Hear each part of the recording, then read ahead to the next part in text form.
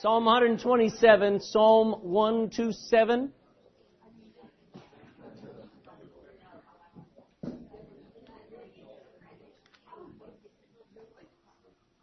want to preach on the home this month. Psalm 127.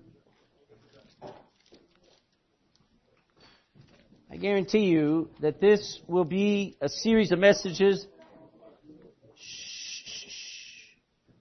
I can pretty well guarantee that I'm going to make everyone in this room angry during this month. At some point, at some time. See, how do you know that? Because it already rubbed me the wrong way. When you start talking about the home, Psalm 127, when you start talking about the home, you're talking about some of the hardest kind of messages to preach and to hear. Psalm 127, while you're turning there, why is it so hard to listen to preaching on the home and really begin to look at? Some people love it for a while and then they get tired of it and, you know, they want help with their home or whatever. But I found that this is the most hardest type of message to preach because so many of us are our worst critics. We will find the faults in everything and everyone around us.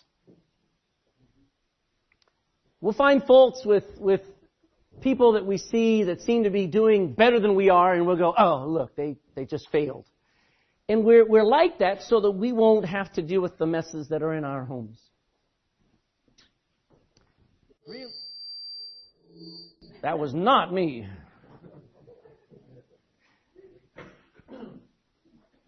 There are a lot of failures when it comes to the home and to the family. There are a lot of failures.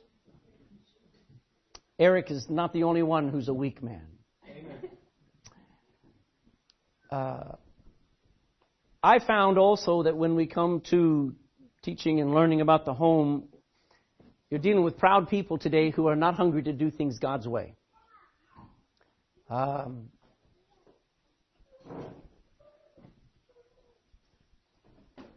We pretty well want to wing it when it comes to marriage. We'll find a girl, we'll find a guy, and we'll just we'll live together, we'll maybe get married, we'll sort of just go along our way and we'll do fine. And no, you won't. In our generation, we have this idea that we don't need to be trained, we don't need to be discipled, we don't need anything. We just need, all you need is love. And if that's true, why are so many of us a mess? Why are so many homes and marriages a mess? I really believe that there are many demons at work in every family. You have the demon of that television. Just fueling, it's like you open the sewer right into your home. You have the internet. Not only is it available in your home, it's on your phone, and if Apple has this way, it'll have the internet on your watches. You know, it just keep coming.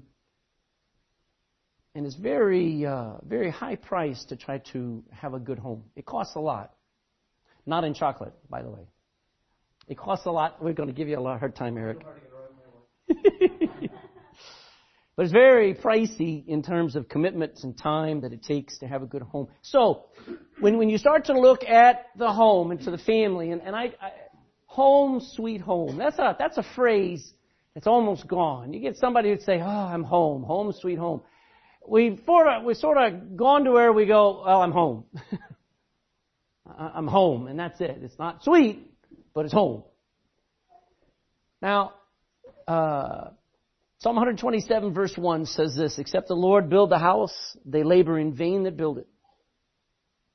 Except the Lord keep the city, the watchman waketh, but in vain.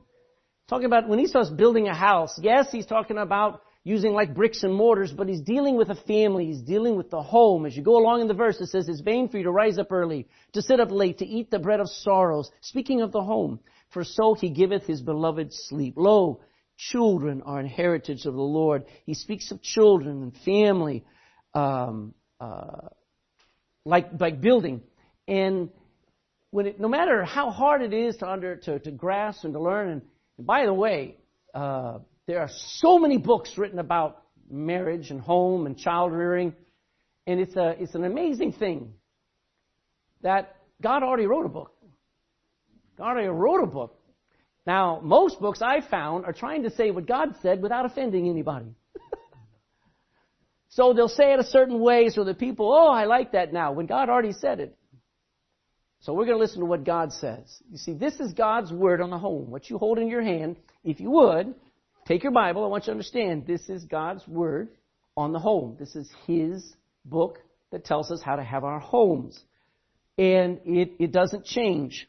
It doesn't need to be updated, doesn't need to be adjusted, doesn't need to even be reviewed by the NHS or by the Health Services executive. Amen. It needs to be obeyed from the heart. Romans chapter 6 says, "But God be thanked that you were the servants of sin, but ye have obeyed from the heart that form of doctrine which was delivered you." Now the very foundations of the home need repair. If you compared it to subsidence, how many of you would like to buy a house like that? You know what was wrong with this house? Okay, it wasn't a ninja problem. Okay, it wasn't a very large rat problem. It was a foundation problem. It was subsidence. Hey, the ground shifts, doesn't it?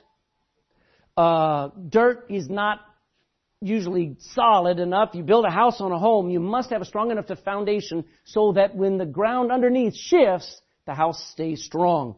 Your foundation is the key, and our world is shifting. Things change. Health changes.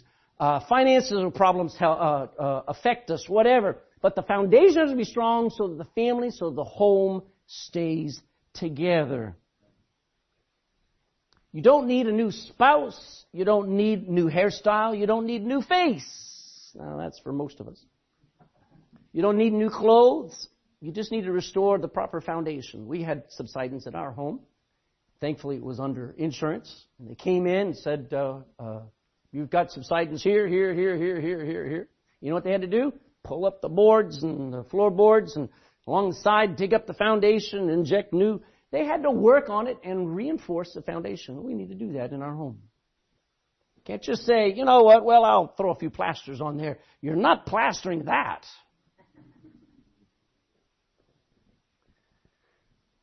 Now, if you were living in that house, and if I came to your house and knocked on your door and said, "Come on in, Pastor, sit down. You want a cup of tea?" I go, "Sure is breezy in here, you know." And I looked at that house and I saw all the cracks in the walls and the floorboards all pulled up and everything and felt the breeze coming through and stuff. You know what that'd tell me about the owners? That'd tell me the owners didn't care about their house. Would you agree? Didn't value where they lived. And when our homes are a mess, and there's not one of us that don't have a mess of a home. But when our homes are such a state that it's just cracked to bits and is falling apart and we're doing nothing about it, it just testifies to God we don't value it. We don't care about it. Now, God has a manual on the home. By the way, I'm selling it for $29.95. No, I know. Sorry, that's not the manual you need. That doesn't exist. That one does. Amen. God has a manual on the home. I remember when I was young, everybody said this. Says when you get a kid, he doesn't come attached with an instruction manual. Well, that was a lie. You're supposed to be reading the instruction manual before you had the kid. Amen. God gave us a Bible. By the way, God's manual on the home is not about the home. You're not going to find the book of Hesitations, chapter 3, all about how to have a perfect home. Hesitations doesn't exist. You don't find a chapter in a book that's dedicated just to the home. You see, when you come to God's manual on the home, you find foundations. You find out what it means to be a man. That's where the foundation begins. What it means to be a woman today. What it means to have integrity. How to have faith and purity and holiness and commitment and loyalty and love. When you have those things as a foundation, you can have a home.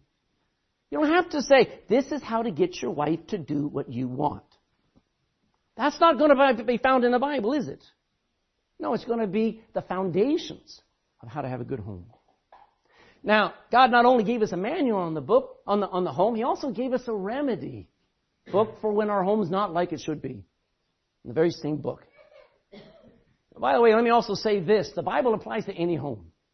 You know, when this country and every country followed God's laws, even though the population didn't maybe know the gospel or wasn't saved. Do you know, when they followed God's rules, their homes were safe, their kids were safe. Mom and dad stayed together.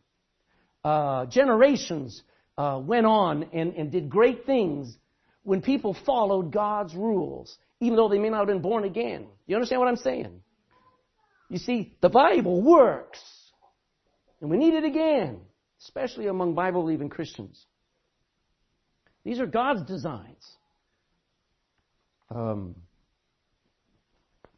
there are many examples of families in the Bible. You know about Adam and Eve and their children. They are a good example of how to press ahead in spite of constant failure and limitations.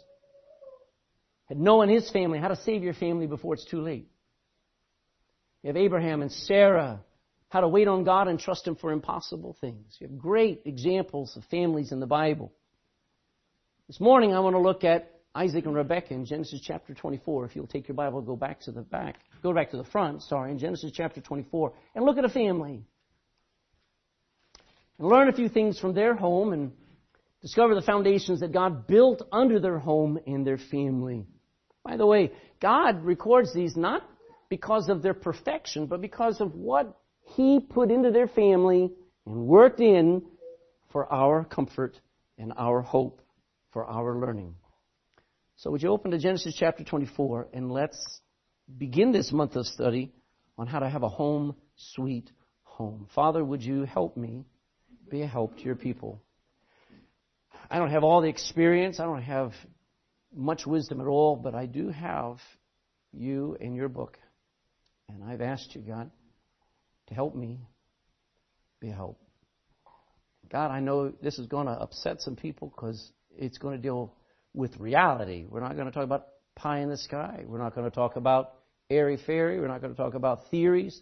We're going to talk about what's right and what's wrong, and what's to be expected and what's to be dumped and gotten rid of. We don't want to do that. We don't want to start over. We want the world to revolve around us, and it doesn't. So please humble us this morning. God, there's a lot of problems here, right here. And what's good news is they can all be fixed if we'd listen. Lord, it's going to take keen interest. I've made huge mistakes just being too passive, just letting people find their way. Now it's time for us to decide, no, we need to do things God's way. So strike every heart with the hammer of your word. If you need to, break the hearts. But would you please not only save some marriages and some future homes, but save some souls. Help somebody realize there's a better way.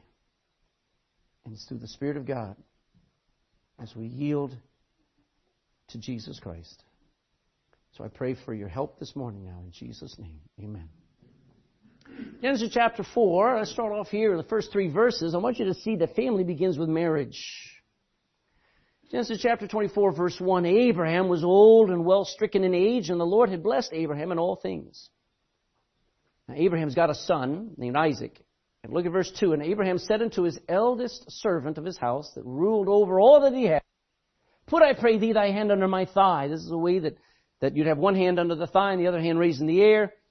And he said, and I want you to swear. Verse 3, and I will make thee swear by the Lord, the God of heaven, and the God of the earth, that thou shalt not take a wife unto my son of the daughters of the Canaanites among whom I dwell. And I want you to see something very simple here. God starts with a husband, He starts with a wife, and He starts with children, and that makes a family. A family is not boy meets girl and has a baby. The Bible starts and ends with marriage is honorable and all, in the bed undefiled, but whoremongers and adulterers, I'm not going to judge. God will judge. So, marriage is honorable. Now, I know people don't think it is. I know people have demoted marriage or thought that it's an impossible thing to even contemplate or whatever, but it is the right way to go. And if you want to have a family, you don't get a girlfriend. If you want to have a family, you don't get a boyfriend. You get married. Amen. Seek to be married. It used to be little girls used to play with dolls and then they would go, oh, I'm a mommy. But now it's, Girls growing up, I'm a corporate executive. And if I get a baby, I'll have to get a guy instead of a husband. We're messed up, folks. Our age is totally messed up. There used to be little girls used to want to be married. Little boys used to want to be a knight in shining armor. Used to want to whisk in and save that damsel in distress and show off how strong they were. And one day be a husband and a dad. Where are those boys? They're being painted up. They're being put eyeshadow on. They're taking little boys and confusing them and saying, maybe you're transsexual. Maybe you'll be happier as a girl. It's confusion. It's demonic.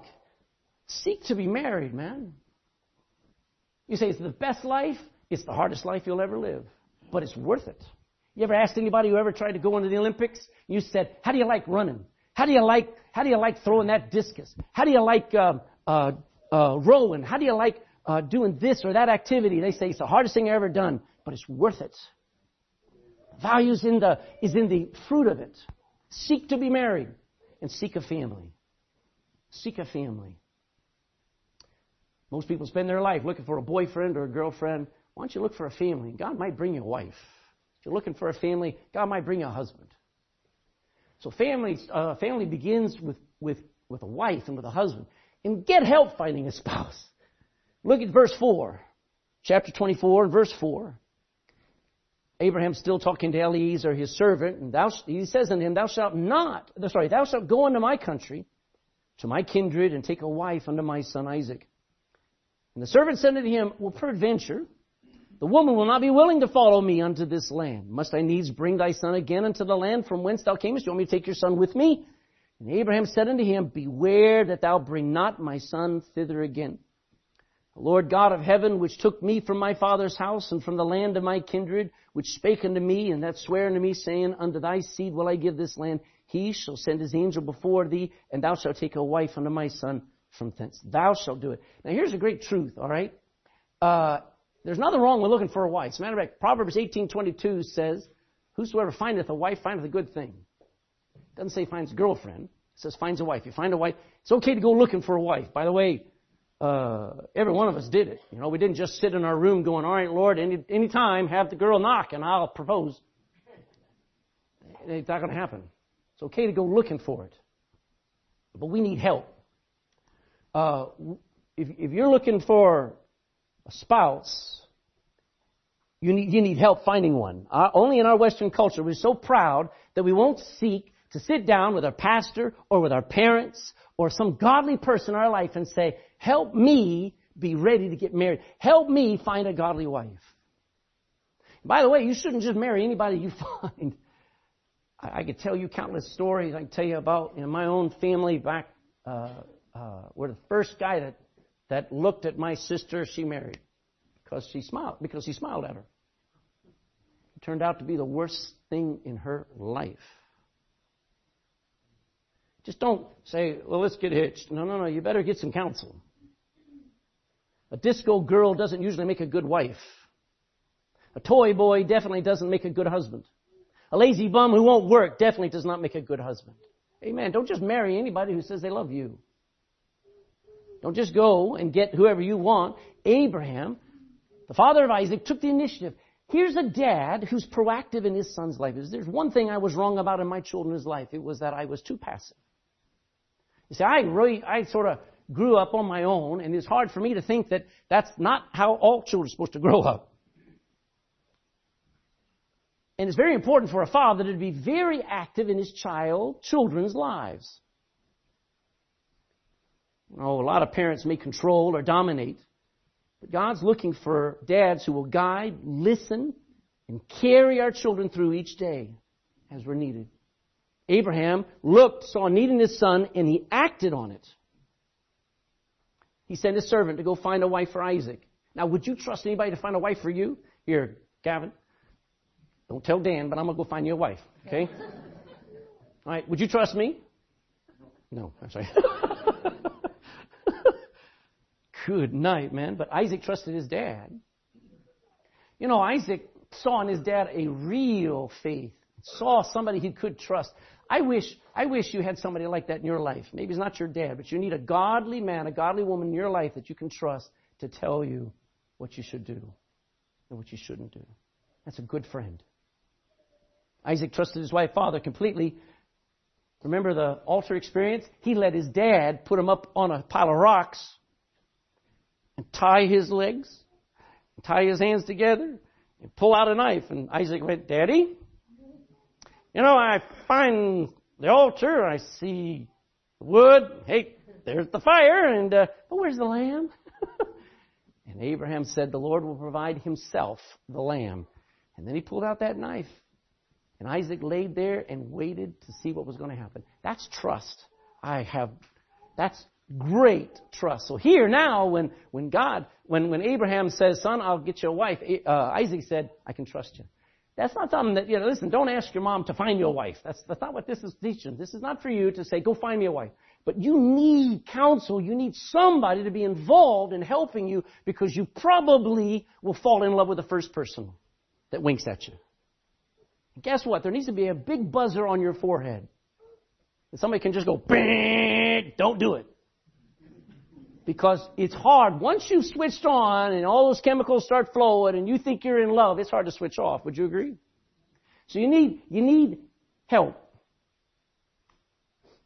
Now, the truth is, the actual guidance would come from God. Abraham already said there in verse 5 or verse 7, he says, the God of heaven, he will go before thee. God's going to guide you. Abraham had no crystal ball. And by the way, can I say this? Isaac didn't say, Dad, make sure she's blonde, 5'6", and she's got a little dimple here, and make sure, no. There were no prerequisites. It was, God, I need a wife who will stick with me, thick and thin, and will love me, and that I can love till death do us part. So there's a lot of prayer, a lot of fasting, a lot of seeking God's will. But let me say this. There was no guarantee. Look there in verse 9. Verse 8 says that if the woman will not be willing to follow thee, then thou shalt be clear from this my oath. Only bring not my son thither again. And the servant put his hand under the thigh of Abraham his master and sware to him concerning this matter. So he's actually said, what if the woman doesn't want to come? What if I choose a woman and she doesn't want to come? Then Abraham says, that's all right. Just come on back then. You'll be clear. So it's not like a guaranteed operation. Well, Pastor, you said if I prayed and I waited, God would give me a wife. You better be careful, because sometimes God may want you single. Now, we don't like to hear that. I wouldn't like to hear that. But sometimes you got to pray. You got to say, Lord, do you even want me to have a wife? I had to pray that before I met Nita. When I finally let go of all my plans, I won't even tell you the torment of all the dating I went through. I was in Bible college trying to find some girl who would go to Ireland with me. As soon as I said missionary, they went, bye. So I finally said, Lord, I'm fed up with it. I'm tired. I'm not looking anymore. And by the way, if you want me to be single, I'll be single. That's when next thing I know, I'm meeting Miss Nita, man. And my heart's beating out of the chest, and I'm going, thank you, Jesus. Amen. You have no guarantee. You say, but I thought if you just follow the Bible, you get what you want. That's not, this is no magic good luck charm, folks. This is no genie lantern. You do it God's way, and you leave to Him the end. Amen. This gets even more serious. Look at verse 10. You want to have a good home, especially the foundational home? Speaking mainly to single guys, we'll get to the married couples in a minute. You want to seek a servant more than a husband or a wife. Look at verse 10. And the servant, Eliezer, took 10 camels of the camels of his master, and he departed, for all the goods of his master were in his hand. And he arose, and he went to Mesopotamia, about 400 miles away, under the city of Nahor. And he made his camels to kneel down outside the city by a well of water at the time of the evening, even the time that women go out to draw water. Now, at that point, all the men are still out in the field, and so the only one that would be able to go get water would be the women. And so they were all going to get water for the cooking and for the washing up, and all the women would be coming in. And here comes Eliezer, and he says, good timing, I'm just going to sit here and wait and watch. Verse 12, and he said, O Lord God of my father, of my master Abraham, I pray thee, send me good speed this day. and show kindness unto my master Abraham. Behold, I stand here by the well of water, and the daughters of the men of the city come out to draw water. And let it come to pass that the damsel to whom I shall say, let down thy pitcher, I pray thee. Notice the gentleness. I pray thee. I ask thee. He's not demanding, give me water.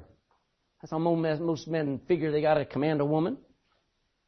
He says, let down thy pitcher, I pray thee, that I may drink. And she shall say, he's praying, he says, let one of them say, drink. And I will give thy camels drink also. Let that same woman be she that thou hast appointed for thy servant Isaac. And thereby shall I know that thou hast showed kindness unto my master.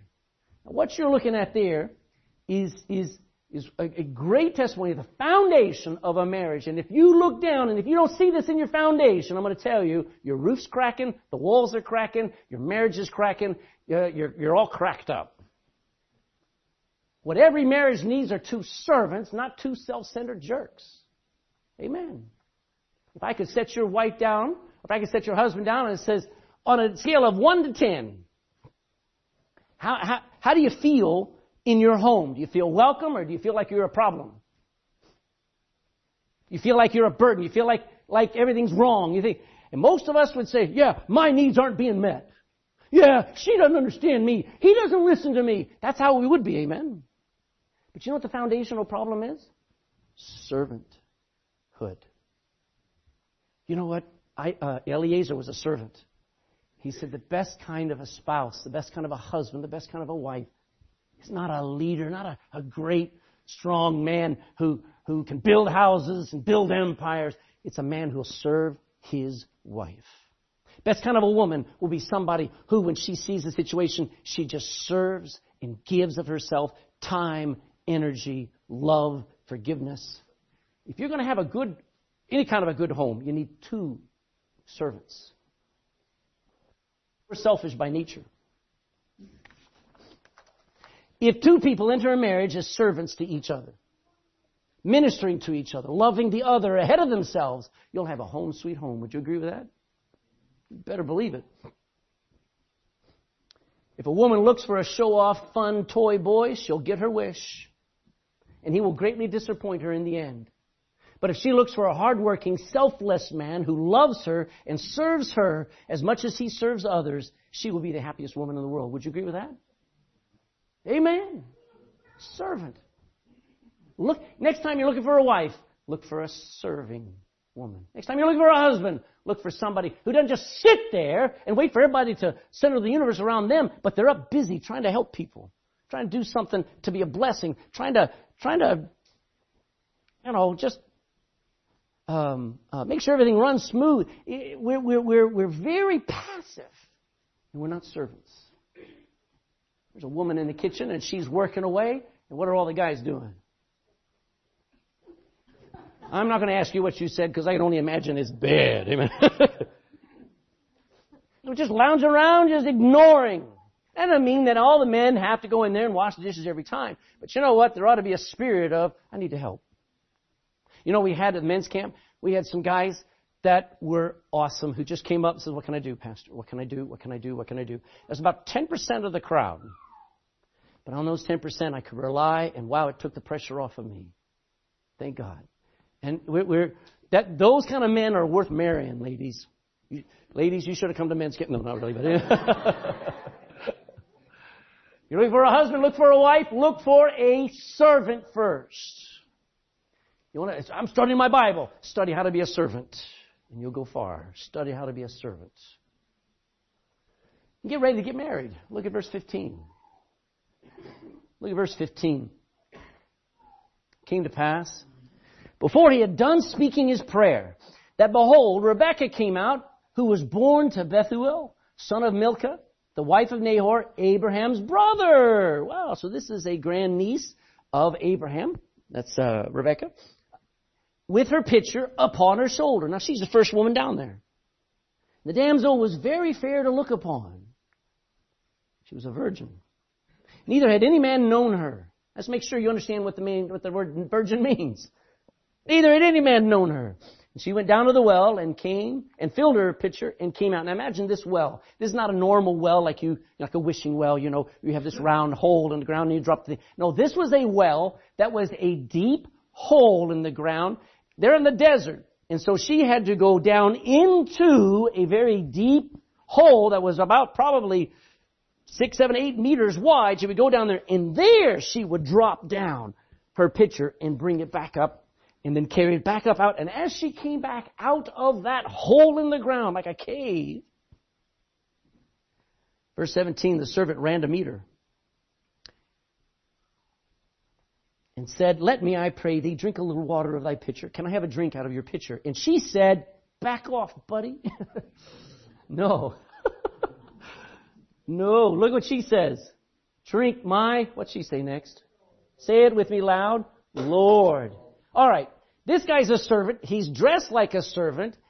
He comes up to this woman, never met before. She's got a heavy weight. I don't know how heavy her bucket might have been or her jar or whatever. But as she comes out of that thing, this guy says, "Let me have a drink." She goes, "I just balanced this on my shoulder, man."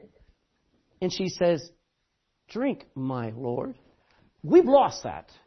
It's beyond us to understand the servitude attitude that used to be among us. She hasted and let down her pitcher upon her hand and gave him drink. When she had done giving him drink, she said, "I will also." He didn't even ask her now. She then said, "I will draw water for thy camels also until they have done drinking." And she hasted, she's not dragging her feet, and she emptied her pitcher into the trough again, ran again into the well to draw water, and drew for all his camels. Now watch verse 21. 21's got to be the greatest verse so far out of this. And the man, wondering at her, held his peace. He's like, he can't believe this is happening so wonderfully. Now, what you're looking at these are characteristics of a young woman who's ready to get married. Number one, she's a hard worker. She's first to the well. She's not dragging her feet. She's not complaining and moaning about having to do chores and work. By the way, your home will take work, hard work, for the rest of your life. If you think that by getting married, you now just have this great servant in your life and you can just lay out and be in bed and she'll do all the cooking, she'll do all the cleaning, she'll bring the coal in, I understand. Yeah. She'll mow the grass, she'll change the oil. Amen. If that's what you think marriage is, you are sorely mistaken.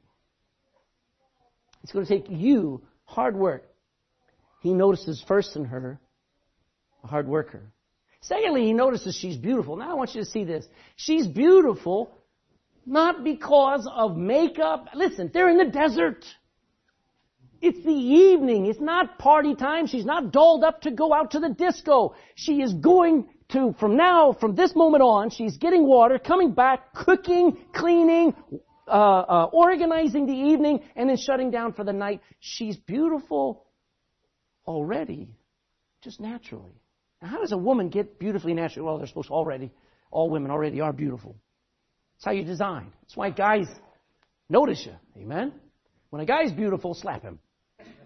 Okay? But women naturally are beautiful. But she has a beauty that catches this man's eye, and it is a self-respect. When she goes down there, her hair's not all sticking up on her side. She's not in her pajamas. She's not sitting there with tattoos of everything coming out from under her shirt and everything. She's not coming down there spitting and the point is this.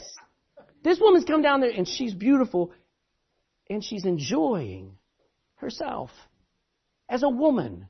I don't know how she walked down there, but you can tell a beautiful woman by the way she handles herself. Because she has self-respect. Because she thinks highly of who she is, even though she doesn't have a man. Even though she doesn't have this husband. Even though she doesn't have a boyfriend. Even though she's stuck out in the middle of the desert. Eliezer looks and says, "That's a beautiful girl." I think she was smiling when she came down. I don't think anything is more beautiful than a smiling woman. There's nothing worse than a mean, angry, frowning woman. Amen?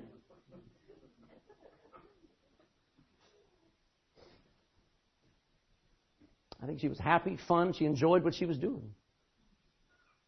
You ever watched, there was a 1970s film or 1960s film called Pollyanna. She was an orphan girl of two missionaries.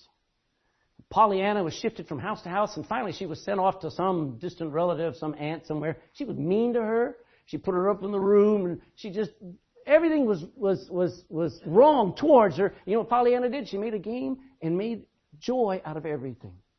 That's how I see Rebecca. She just didn't let it get to her. You want to be ready for marriage? Don't become your husband's future worst nightmare. Have joy. Because believe me, he'll push you. Third, she was a virgin. Which meant she was not advertising her merchandise. She was saving herself for her husband. She was not a girl flirting around on the internet saying, buy me. She was ready to be married. She wanted to be married. She waited. You know, I could spend God made you clean. He started you off clean. He started off pure. He started you off a virgin, ladies. He started off men as clean and as ready for his wife in the future. And the devil comes along and the world comes along and says, sell it all out so that you've got nothing left to give when you do get married. That's wrong. That's wrong. See, were you a virgin when you got married, Pastor? Sure was. You say you're bragging. I think somebody needs to brag because everybody thinks there ain't none left. Was your wife a virgin? Yes, she was. First time I ever kissed her was when the pastor said, you mean now kiss the bride? And I like lightning. He didn't even have to say bride. If you can survive and wait. Amen. A few of you agreeing. A virgin. She was ready to get married. See, if you're not ready to get married, you'll throw yourself at the first guy that winks at you. You'll try to get in bed with any girl that you can. Because you're not ready to get married. If you're ready to get married, you'll wait. Amen. And she was a servant. There in verse 17, we already read it there, but let me just say, this was a stranger that just asked her for something to drink. This was an unworthy person in her life. He doesn't even belong there. He's not from there. And here's this guy, and she serves a servant. Gentlemen, you want a good woman? Watch how she treats people who don't deserve being treated well. Because one of these days, you're going to be one of them. That just went over some of your heads. She even called that servant, my Lord. She says, yes, boss. Yes, master. I don't know. I can't find words that match it. And she was willing to go the extra mile. She's the one that came up with the idea. The Holy Spirit put it in her heart to go and water the camels. And by the way, camels drink a whole lot more than humans. She put that water out of that bucket into the trough, and those camels began to drink. And she went, okay. Drew out another bucket full and brought out, filled it out. And I don't know how many times she had to fill up that trough with water. But you know what she did? She did it. That is a woman worth marrying. Amen? I want you to see service does have its rewards. Look at verse 21. The man, wondering at her, held his peace, to wit, to know whether the Lord had made his journey prosperous. He's like, could this be real? Verse 22. And it came to pass, as the camels had done drinking, when they finally pulled up out of that trough, and that's when all of a sudden he shook himself, that the man took a golden earring of a half a shekel weight, now that's like a half coin weight, and 2 bracelets for her hands of 10 shekels weight of gold.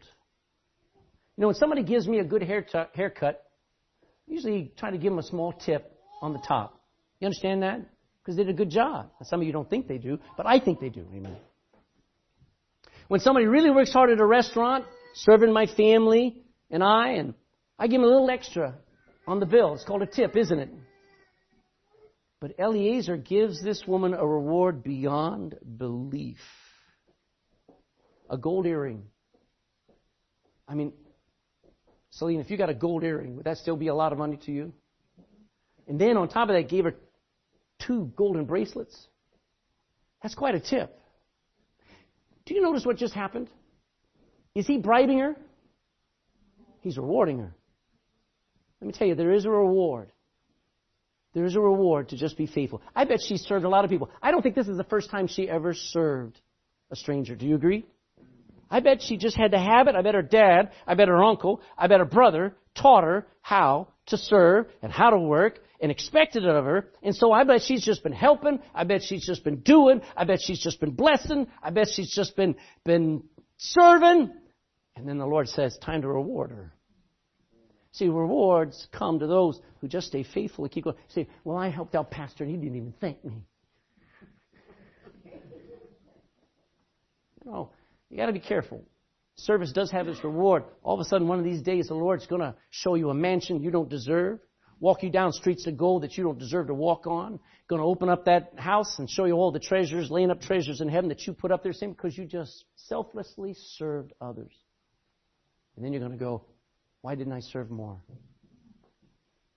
Service does have rewards. Eliezer shocked.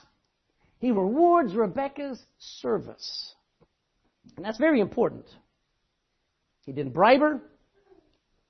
Her small act of kindness and your small acts of kindness. Jesus said, if you just give a cup of cold water to somebody in my name, or even in the name of just a prophet, you will not lose your reward. God sees everything you do.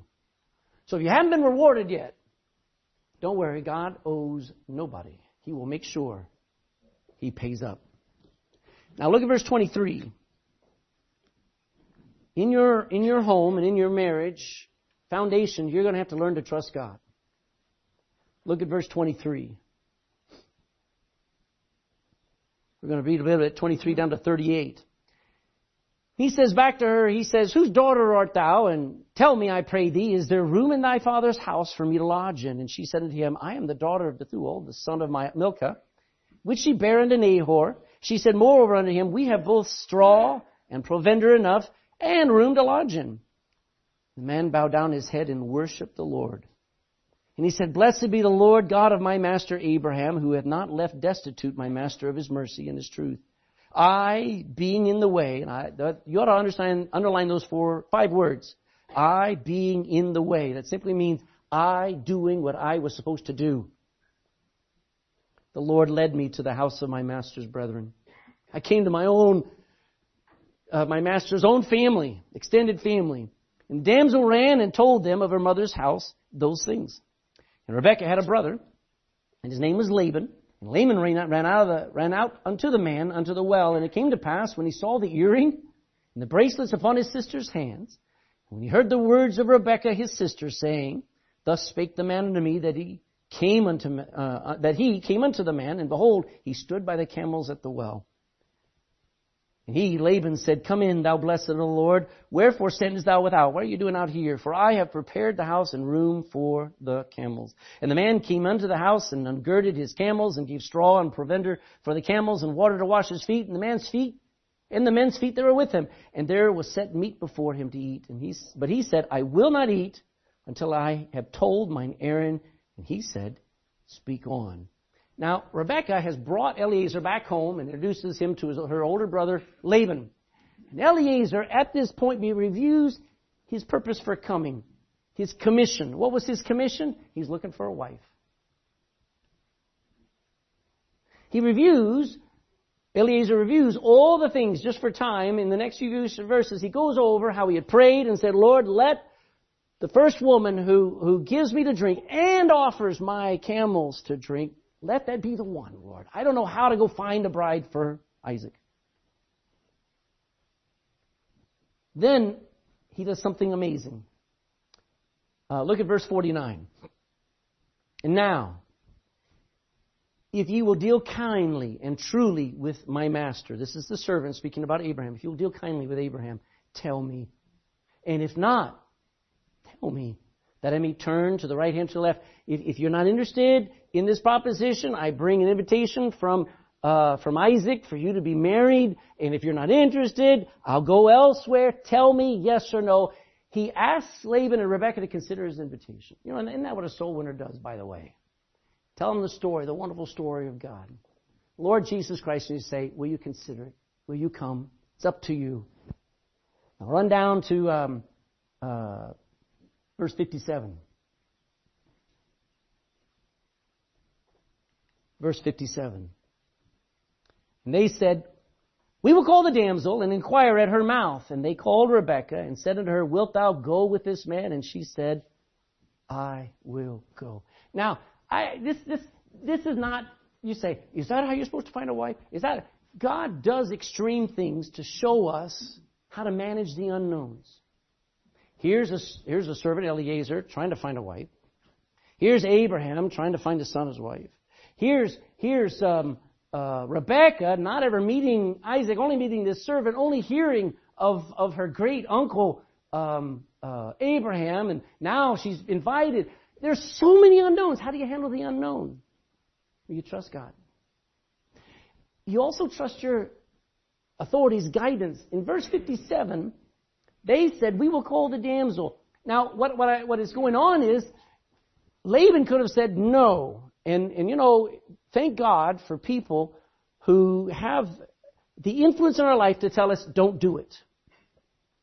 We live in a day where we don't want anybody stopping us from doing what we want to do. Amen? So before they ever asked Rebekah, they asked Laban, can she come? You know what he says? In the previous verse, he says, yes. Thank God for that. Got his approval. But then they asked her. So sometimes she's saying, I will go. This has the hand of God all over it. This isn't just my heart beating. This isn't just two people in love. This is God at work. And even my own brother agrees. It is very hard to get a brother to let his sister just go with anybody. Amen? And then you can step out into the unknown. She says, I will go. When I got saved 35 years ago, I had no idea what I was getting into. I just knew this woman who had witnessed to me and the preaching that I heard and that Bible that I had read was calling me to something I could trust. And I could trust completely, even though I have never seen heaven, even though I've never met Jesus Christ, even though I don't have any half of 1% of all my questions answered, I knew I could trust Jesus Christ. Amen? And amen. How do you trust? How do you get into the unknown? Well, sometimes you need an authority like the Bible. You need somebody you'll listen to that you trust. And when everything seems to line up, then you just step out. And she packs up and she leaves for a new home. Now this is very important. Because her marriage was blessed by her family. Look at verse 60. And they blessed Rebekah. And they said unto her, thou art our sister. But be thou the mother of thousands of millions. Now, I wouldn't want to take that literally. Think about it, it's funny. But anyway, they're saying, have lots of children. And let thy seed possess the gates of those which hate them.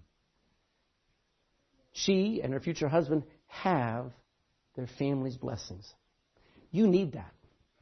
There's too many people who just run off and they've got their girlfriend, they got their boyfriend, maybe even go off and get married, and they've got nobody's blessings. I'm doing it. I don't care whether anybody likes it or not. I'm in love. Yeah, I can tell you are. You know what? You don't need to start off your marriage like that, and you definitely don't need to keep your marriage like that. If you started your marriage where it was all you and all about you, and you did what you wanted, and you got what you wanted, and nobody's going to stop you, let me tell you, tear the house down, take the foundation out, put a proper foundation in there where you say, I'm listening to my authority. I'm listening to my dad. I'm asking people who are smarter than me what I should do, because you're headed for ruin if you've got that attitude. She could have said, Laban, you're not telling me what to do. I love this man. I'm going to do it myself. She would have invited the worst nightmare of her life. Blessing of her parents. The Bible is very clear about listening to counsel instead of just doing whatever you want. She had her family's blessings. She sought their approval. That's a good thing. Her marriage was honorable and acceptable to her family and to God. Say, well, my family's not saved. You know, if they saw that you truly were doing things right, they'll have to say, it must be right. Amen. So start your family right. Teach your children to start their homes right. Set your kids down and say, be honest with them and say, Mom and I started it wrong. We had you early, before we got married, and it was wrong. And I'm not just telling you don't do it like a smoker tells his kid don't smoke. I'm telling you, don't do it because it cost us. It took us years. It's taken us an intense amount of effort to get to where our marriage is stable now because we were so willing to steal from the future. And I don't want you to do the same things and make the same mistakes that I made. Amen, amen, and amen. Talk to your kids honestly and say, not just don't make the same mistakes that but don't do things that God says don't do. Teach your children to start their homes right. Our society is having today to pay for faulty foundations because way too many people are not starting their families and their homes God's way. How do you explain all the explosion of perverse sexuality? You know, what's in America right now is they've made laws that allow filthy, wicked, ungodly, drooling men who can wear a dress to be able to go into a little girl's toilet and claim to be a man. Claim to be a woman, even though he ain't anything but a man. And they made laws to protect that man instead of those girls in that bathroom. How did we get here? You know how we got here? We left the manual. You say, well, that won't affect my home. It already is. It's affecting every home. And two became one. Look at verse 61. Rebekah arose and her damsels, and they rode upon the camels and followed the man, and the servant took Rebekah and went his way. Isaac came from the way. Now, he's 400 miles away. He has no idea what's happening, when they're coming back or whatever. Isaac came from the way of the well Lehorai, for he dwelt in the south country. Isaac went out to meditate in the field in the eventide. He lifted up his eyes and saw, and behold, the camels were a-coming. And Rebekah lifted up her eyes, and when she saw Isaac, she lighted off the camel. She jumped off. For she had said unto the servant, what man is this that walketh in the field to meet us? And the servant had said, it is my master. Therefore she took a veil and covered herself. And the servant told Isaac all things that he had done, and Isaac brought her into his mother Sarah's tent, took Rebekah, and she became his wife, and he loved her. I wish you'd underline or circle those words, and he loved her. And Isaac was comforted after his mother's death. Now, if you notice, Rebekah's part is she chose to love someone she had never met. And that's great faith and great trust. You know, real love doesn't care about the looks of the other person. She loved somebody, didn't matter what he looked like. Gentlemen, that goes for you too. She willingly gave up everything to form a new home. That takes some great faith. She humbled herself in Isaac's presence. You know, when she got off and she put on that veil, you know what she's saying? She's saying, you're the new head. You're the head of our home. You're not the dictator, but just as Christ is the head of the church, you're now in charge. And she became Isaac's wife. Not his house cleaner, not his cook, not his entertainer, not his mother. She became his wife. And Isaac's part. Isaac became Rebekah's husband. And Isaac loved Rebekah. That's got to be the greatest statement in the entire chapter. Husbands, love your wives as Christ loved the church. Now, my goal is not to love my wife like Isaac loved his wife. Isaac's trying to love his wife, amen. And he's going to make some serious mistakes here. So I'm not comparing myself with the love that Isaac had for his wife, although it's great at this point. But my love for my wife needs to be compared to and measured by Christ's love for me. Wow. So Isaac's got some part to live up to. By the way, love is not a physical act. But when it says Isaac loved his wife, it means it was an all-encompassing way of life from that moment on. He didn't love her before that. But his love was constant from then on.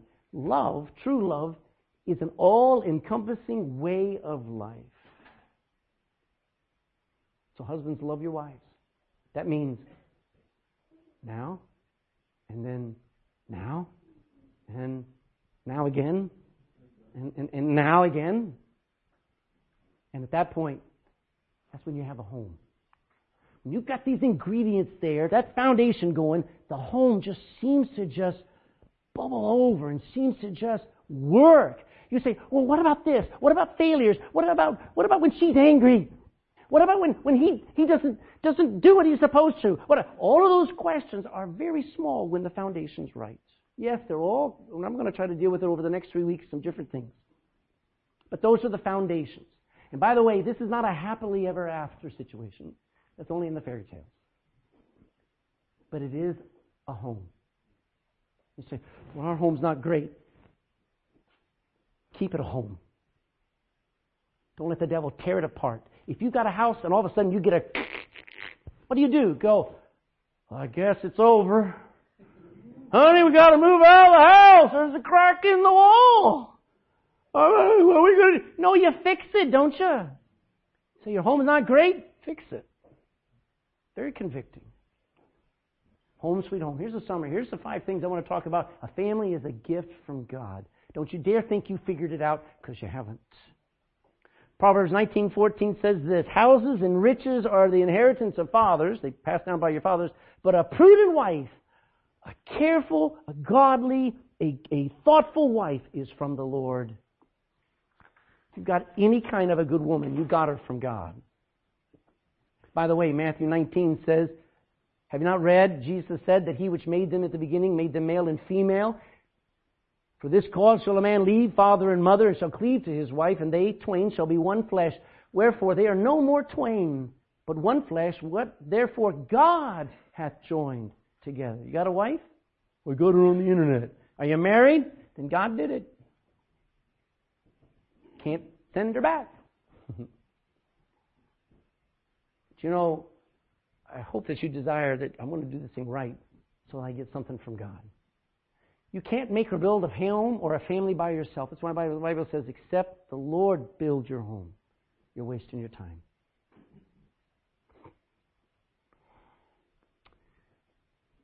You might have a home, but you can't make it strong unless you do it God's way. You cannot change. By the way, you can't change each other.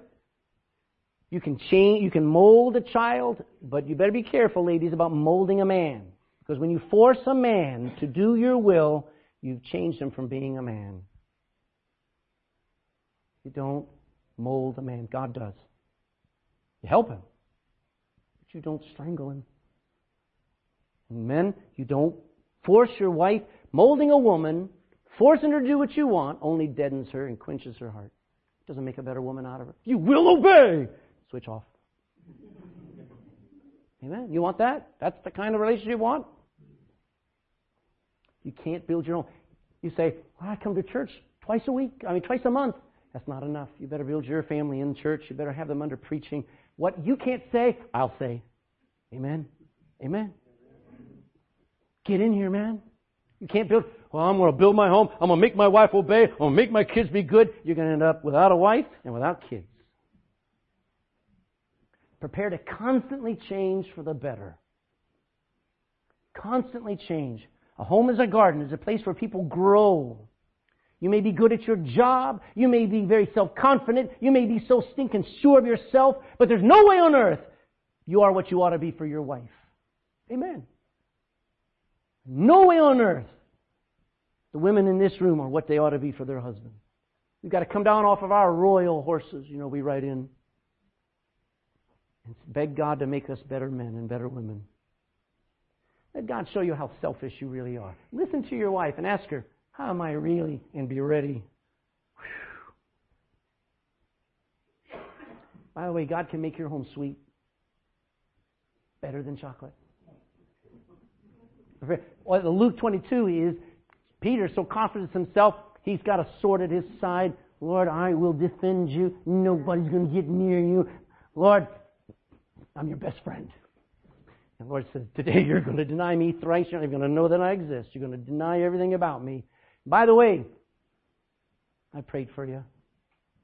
And when you're changed, Peter, through the crucifixion, when you see me die on that cross and get buried, and when you see me rise again, and you're changed, when you're converted, I want you to then help your brethren, strengthen your brethren. Peter had some changing to go through, didn't he? Peter thought he was ready for the kingdom. He thought he was ready to defend his Lord, and he was nowhere near ready. And there's not a man in this room who says, I'm ready to get married. I'm ready to raise a godly family. I'm ready to be the godly man. I'm ready to be the great husband my wife needs. No, you're not. Be ready to change. That's what we need. By the way, God gave us command. These instructions aren't just words on a page. They are commands. Husbands, the command is love your wives. Wives, submit to your own husband. They're commands. That's why the books are written. Thousands of books are written. Because they're like saying, well, God suggests that, and by the way, this is not written to the husband. And by the way, it's just do it. And when we take the Bible and go, that's what I got to do. I'm not worried about what she's supposed to do. I got to worry about what I've got to do. And all of a sudden, the homes get fixed. And God's ways are followed by faith, not by feeling. Look at Hebrews chapter 11. Hebrews chapter 11.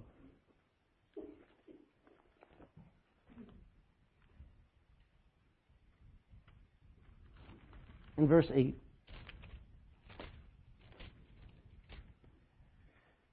By faith, and we're going back to Abraham, but just the greatest way to expressing it here. By faith, Abraham, when he was called to go out into a place which he should after receive for an inheritance.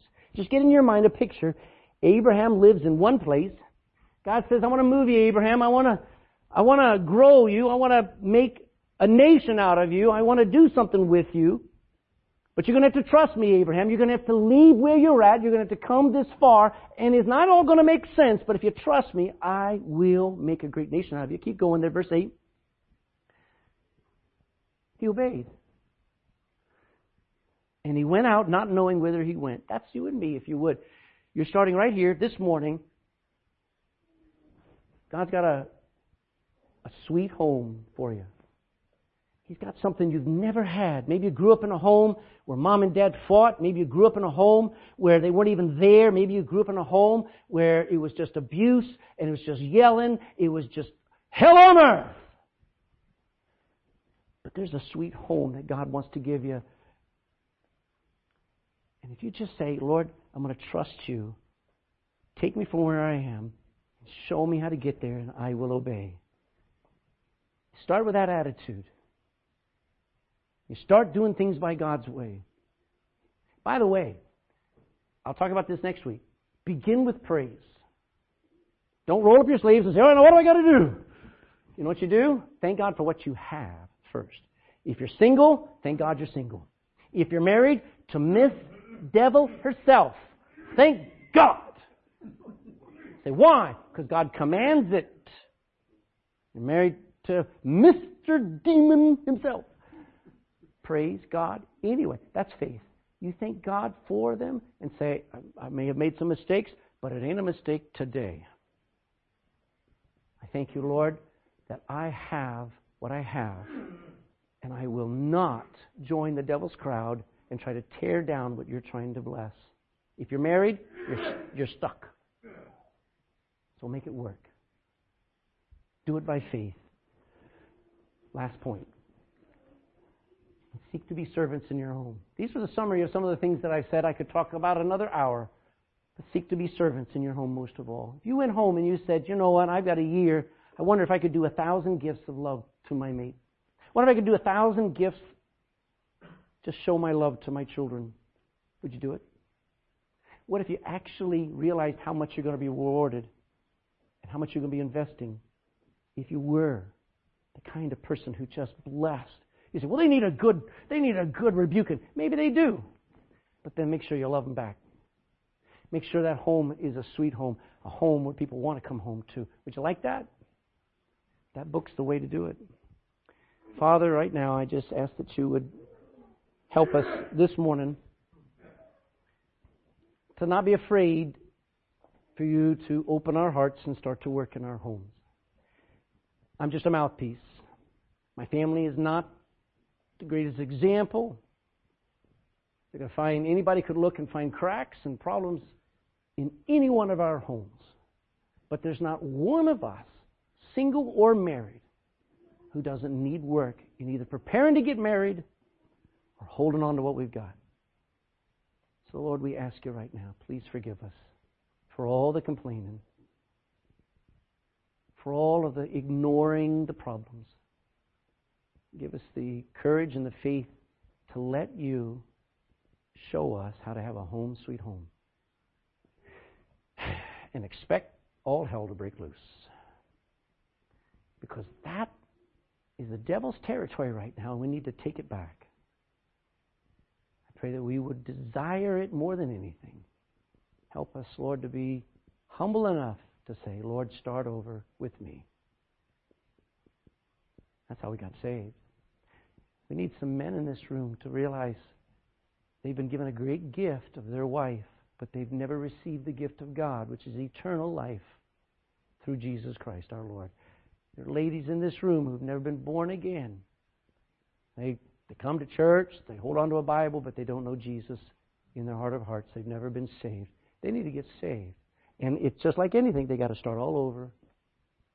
Lost, without hope, without God, running to the cross and pleading and begging, asking for forgiveness that Jesus gives. And let them be saved today. Let some marriages be saved. Let some future homes be built. Let some past failures be buried and then started over for Jesus' sake. Amen.